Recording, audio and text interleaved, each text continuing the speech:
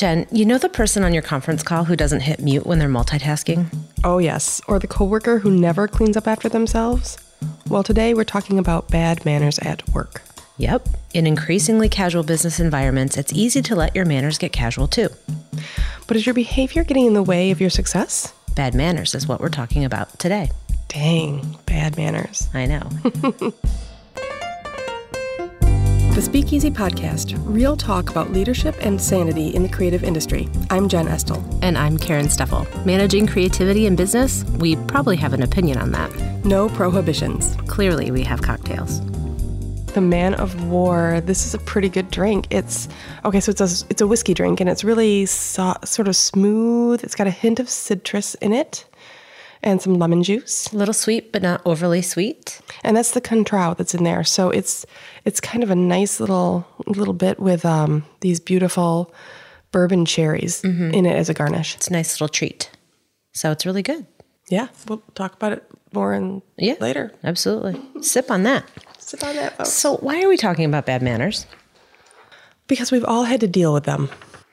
Yeah, and I just want to say right at the top here that I am not going to pretend that I don't have one of these bad manners. Like we all have to be self-aware, right? Sure. So I'm not preaching from on high. I might do one of these things. I might have an annoying thing I do. I'm pretty sure I have a couple annoying things I do. I know I have annoying just apologizing things I do. Broadly for that. But the catch is we both live in casual, creative environments, and everybody has this perception that, oh, then the rules are gone and you can wear jeans whenever you want and blah, blah, blah.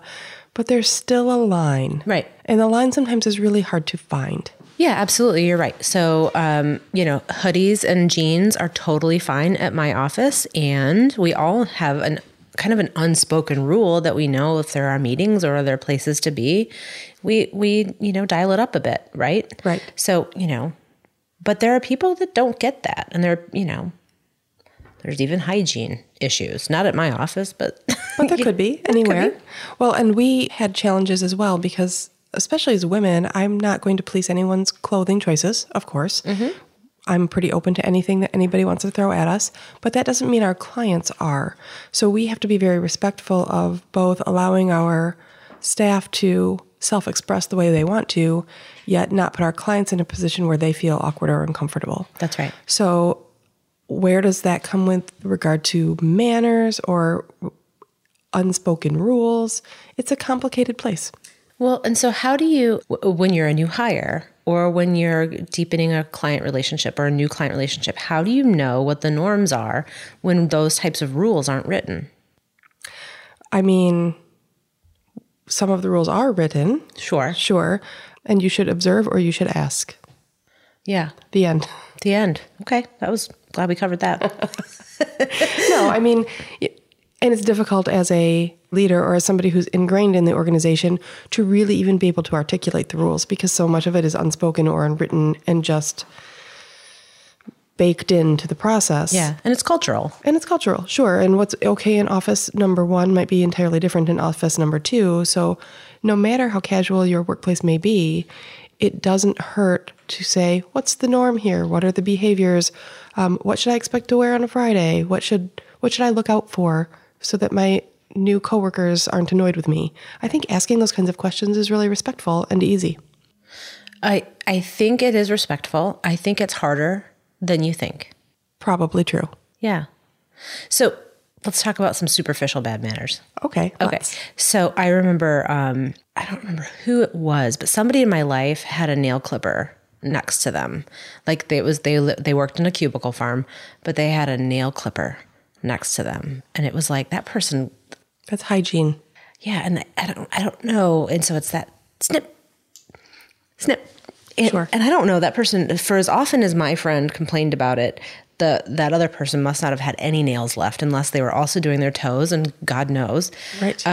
So, hygiene at work is not great. Now, I do keep a toothbrush and toothpaste at the office in case I have to dart somewhere, but I don't brush my teeth in my office. No, there's a difference between going to the restroom to use your toothbrush and using it at the conference table next to a coworker. Ew. So gross. Which is something we would not do, right? In the teas, we talked about bad manners in conference calls. People who are there's so many remote workers now. You never really know when you're on virtual calls and things like virtual meetings, you never know if somebody's in an office setting or at home until you hear the dog bark, the toilet flush, the kids scream, the slider door close. It's like, if you're going to walk around and do dishes, mute. Yeah. So, and this is really practical stuff. So if you're not speaking on a conference call, mute is a very good idea, because then the dogs and the flushes and the crashes, no one knows. Right. When you're on a Zoom or some other visual call, do you pause your video while you're not speaking, or do you let people stare at you while you're brushing your teeth? Well, I let people stare at me, but I stay focused. I often will, because I have two screens and my laptop is not my primary screen. So I will often say, if you see me looking over here, it's because I'm taking notes, so that they don't think that I'm ignoring on Facebook. And so I try to stay engaged. I think that that style of meeting is really important as professional communicators. I think being able to see people is a huge cue. Like being able to see people's body language is a huge cue. But if you're also working from home and you're on a Zoom, then maybe think about what your background is. Is it your laundry? Can I see your underpants? Or is it awkward? Or is it, your kitchen table or your dining room? Something that looks a little bit more predictable. Right. And is lighting decent? Is it going to disrupt what people are looking at when they look at your screen? So on another one, here, let me ask you this one. And this is a good one. I don't know the answer. Two coworkers, and one has something that drives them crazy. Food crunching, pen clicking, something that is a fairly normal behavior. Mm-hmm. Does the other coworker have to police his or her behavior because of their neighbor's particular preferences? That's a really great question, because, where I come from, I always want to make sure that an environment's comfortable for everyone. I know we can't please everybody, but I do think that if there's something that really drives you crazy, it ought to be known at least. If in that situation, if you're able to give some space and distance so that I can still do my ticks or my clicks and you can, not want to hurt me, that's a great thing. I don't know. I think those are situational. I think they're situational too. And that's like going back to the office wardrobe. How do you figure them out? Yeah. Well, okay. So here's another situational one, at least for me, chronic absence or chronic tardiness. So there's late and then there's like late, right? If you're wandering in just a few minutes after the start time, that's fine. Traffic happens, life happens. But if it's like half an hour late all the time, right? Is that a problem? Or do you just assume that people always they put in their time and it doesn't matter and you shouldn't say anything? As long as the work is done, doesn't matter, right? I mean, our culture at our office is if you're going to be a little bit late, that's no big deal, but ping somebody. Let them know you're running late. Yeah. And because we're an open environment, the problem with late is every person who walks in the door disrupts everyone who's already working. Mm-hmm. And I can say it because I'm often later than I want to be, and I walk in with my dog, which is a huge disruption, etc. So you have to realize that it's more about what did that just do to the productivity of the office. Mm-hmm. So chronically late means team meetings can't happen till that last person finally walks in the door. Yep. Answers aren't going out to clients in a timely fashion. So there's annoying and then there's inappropriate. Yeah, I had a former employee who drove like half an hour to get to work every day. He lived rurally and he was never here before 9:20. And so my habit over time became to only schedule things to start at 9:30. So it moved from, this is just kind of his jam, to this is impacting what we're able to generate revenue because we're dependent upon the right. hourly. But also then it was like, well, clients can't come in and see us until then. I couldn't trust that he could actually show up at 9 if something needed to happen at 9. And when I approached him about it was early in my career and I finally got up the courage and, I was managing somebody who was older than me. And he said, well, you don't pay me to be here. I don't get paid until 9. So I don't ever want to get here early. Because my thing was I'd like everybody to be here 5 or 10 minutes early so that you're actually working by 9. And he said, well, you don't pay me to get here any earlier. And I said, well, I'm paying you to get here late. And so and he gave me the calculation off the top of his head. If he got there, it's the in 2,080 hours, if he gave me an extra 5 minutes for each one of those hours, this is how much money he lost. So I went back to my office and I did the calculation for how much we couldn't bill because he was half an hour late every 20 minutes, Sure. which is really half an hour till you get settled, right? Sure. Wow. And I never would have done that calculation had I not been pushed in that way. And so I think the message I take Those there, are bad manners. That's bad manners. But that's also, he'd already made that calculation. And it was intentional. Yeah. And so there's bad manners which you don't intend to overstep or you don't think you're impacting people. Then there's just being a jerk. Yeah, absolutely. Right? And I think, but all those things are still bad manners, right? Sure. It's in the eye of the beholder, right? Right. And, there's always those zero tolerance things, and certainly we're talking about things like, fighting or aggression. Sure. There's no room for that. Theft. Right. There's a HR department or an employee manual for a reason. Yeah. Because there are some things that are just not tolerable. Yeah. 100% inappropriate, absolutely fireable offenses. Any employee, any leader needs to understand what those are and know them very well and adhere to them. The end. Yeah. You have to state those expectations. As a leader, you have to follow them. Right. As if you have to, you have to not only, you're also an employee. As the leader, you're also an employee of the organization. So you need to fall in line with those expectations and lead by example. That's why those expectations exist. You have to put them down in writing so that there are boundaries. And in some ways, those are the easy ones. Mostly because I would say most people would agree no drugs and fist fighting at the office. Right. That seems fairly easy to attain. But also when they're written down, they're nice and clear. Not hard. Not hard, but it is very hard to include everything because, there are lots of people who have bad manners that, you would never think to say, sure. Hey, you're TMI person. Right. Please don't overshare your escapades. Weekend, nobody needed to know what happened Friday night in that amount of detail. Yep. Right. And I think, too, many of us run into, I would have never thought of that. Like, it has been more times than I wish that I've had to say, who does that?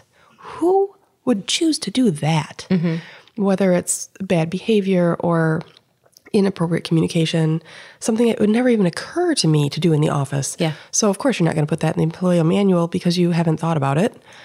And you also don't want to be the overlord who has every tiny little rule. Right. That's heavy-handed for sure, because we all want to assume the best intent out of people, and we also want to hire people who use logic and reason and who can apply that in group situations. It's a small thing to ask. I know.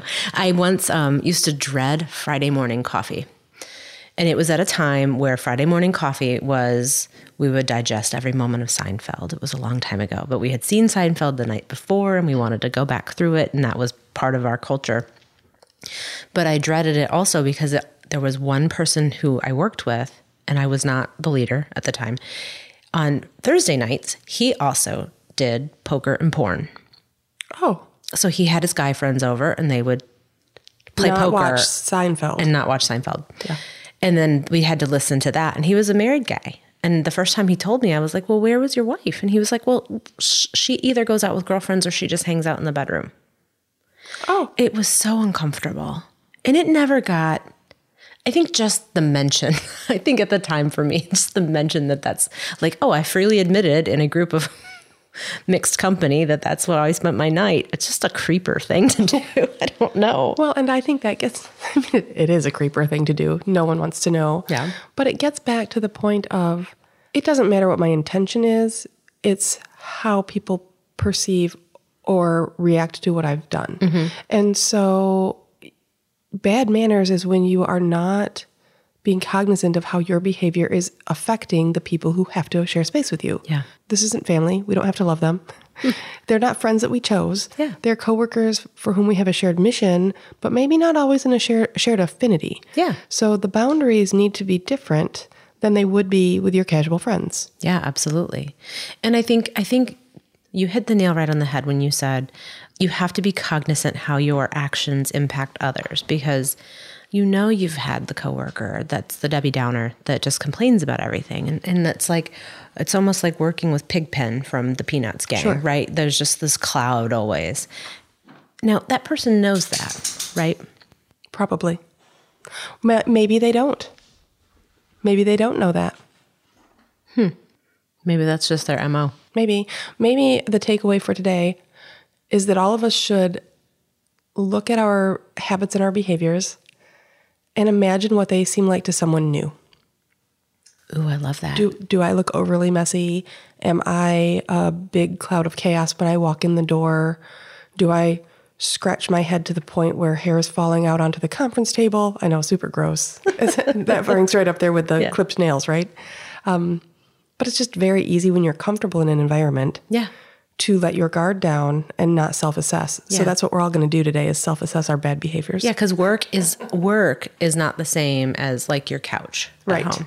Also, don't clip the nails on the couch. Please don't. Please don't. How about honesty for you? I mean, for me, honesty is an absolute. I'm probably honest to a fault. Maybe that's my annoying habit because I'm very direct.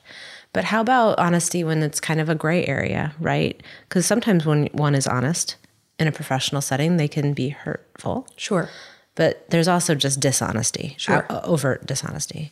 I know you've had a situation where you've found some dishonesty. Oh, for sure. I mean, there are white lies to keep the peace, such as, no, thank you, I would not like cake today, when what you're thinking is, I hate cherries. I'm not going to eat your stupid cherries, or whatever they are. And then there's lying and manipulative behavior and dishonesty.